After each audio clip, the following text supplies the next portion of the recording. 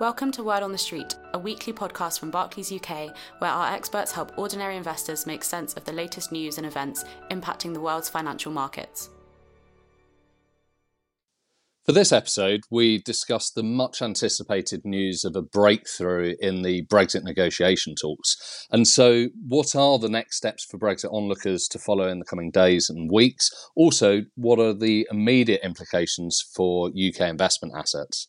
I'm Phil Attreed, Barclays Head of Investment Consulting, and for this Brexit special, I'm joined by Olivia Gleeson, our resident UK government relations expert, and Howran Wee, Senior Investment Strategist. Olivia, Howran, welcome to both of you.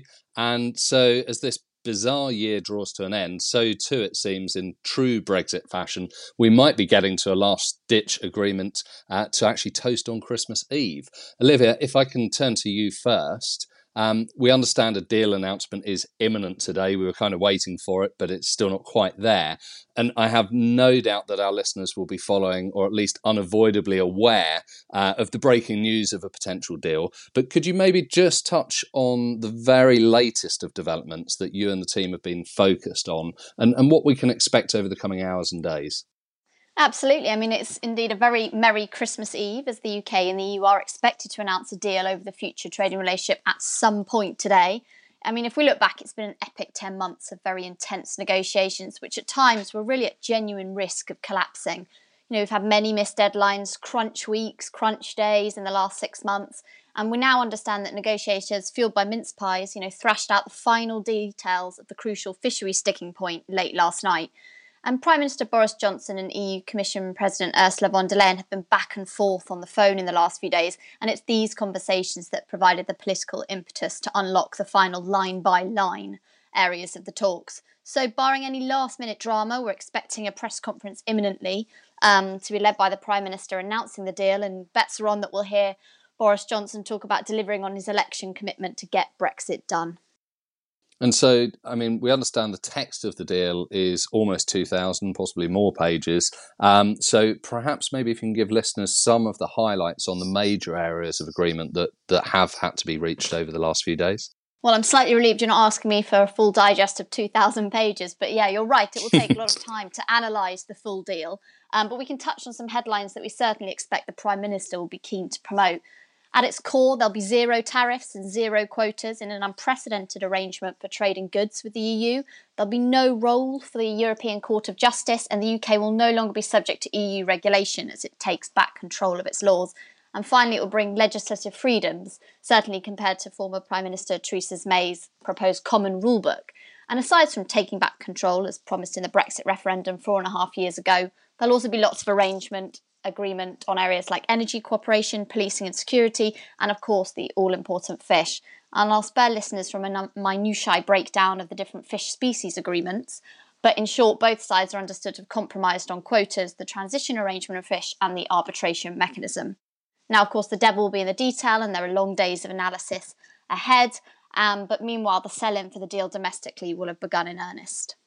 And so finally, and probably more importantly, can you describe what happens next? I mean, after the treaty text is published, we know that there must be some ratification on both sides for it to become law. But what, I suppose, about the scrutiny? And is there really time for this before this, the well-known transition deadline? Yeah, of course, any deal is totally dependent upon ratification by EU member states and the UK Parliament. Now, on the UK side, we know government has already begun reaching out to the most vocal Brexit MPs to promote the deal, and we believe that UK MPs will be recalled either next Tuesday the 29th or Wednesday 30th of December to pass it in time. And although a handful of hardline Brexiteers will probably vote against it, we expect it actually to be approved relatively easily this side. Now, a date for MEPs to have a chance to opine on the deal is not yet known, but both sides will need to sign on it next week if it is to enter into force provisionally by the transition deadline of the 31st. So hopefully that will happen, and then the EU Parliament can actually come back to it again in January. But, I would just add, of course, the end of negotiations don't actually mark the end for Brexit, and Brexit will be with us for years to come as the UK and the EU adapt their relationship. But for now, obviously, at least some respite from Brexit negotiations while we enjoy a short but eventful Christmas break. Thanks, Olivia. And so Howran, you and I are back with another podcast at New Year, but I suppose, more imminently, how is the deal expected to impact, the UK economy coming into 2021? Yes, so I think under most normal circumstances, a final deal would be, on the margin, definitely helpful to the UK economy, given that it entails a removal of the worst case scenario tail risks regarding disruptions to trade. But the problem is that right now we don't live in normal circumstances.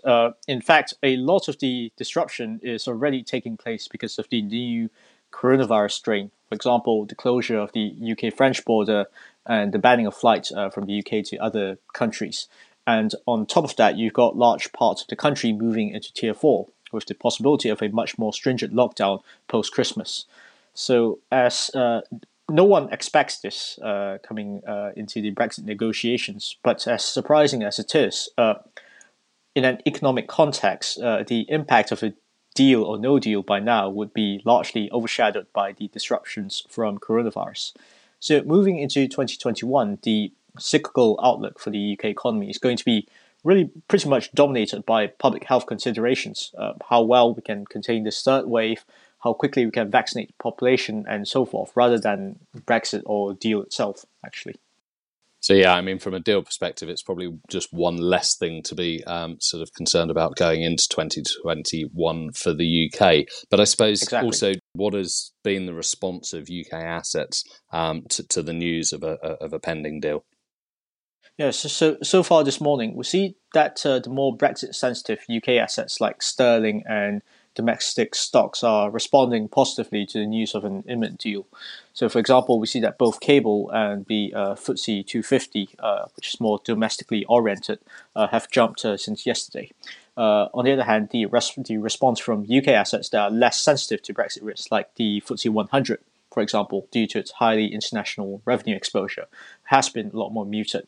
So I think from here, it's a very typical vanilla response to Brexit from a market standpoint.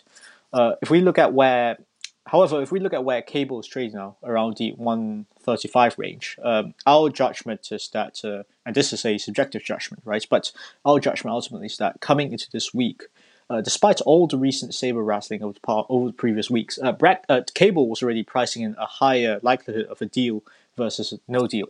So while the reduction in Brexit risk from the imminent deal can cause cable to climb higher, we think that ultimately the upside may be proportionally a lot more limited from here than people think, given that a large likelihood of a deal is already well priced in.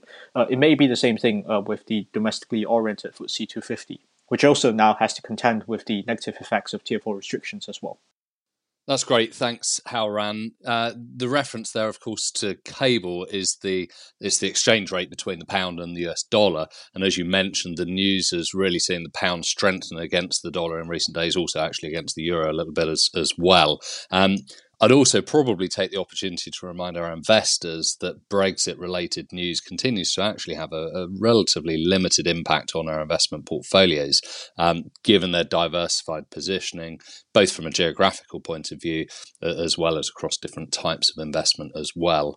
And I suppose with that, thanks Howran and Olivia for joining me for this Brexit special, and thank you also our listeners. We hope you have an enjoyable and relaxing next few days.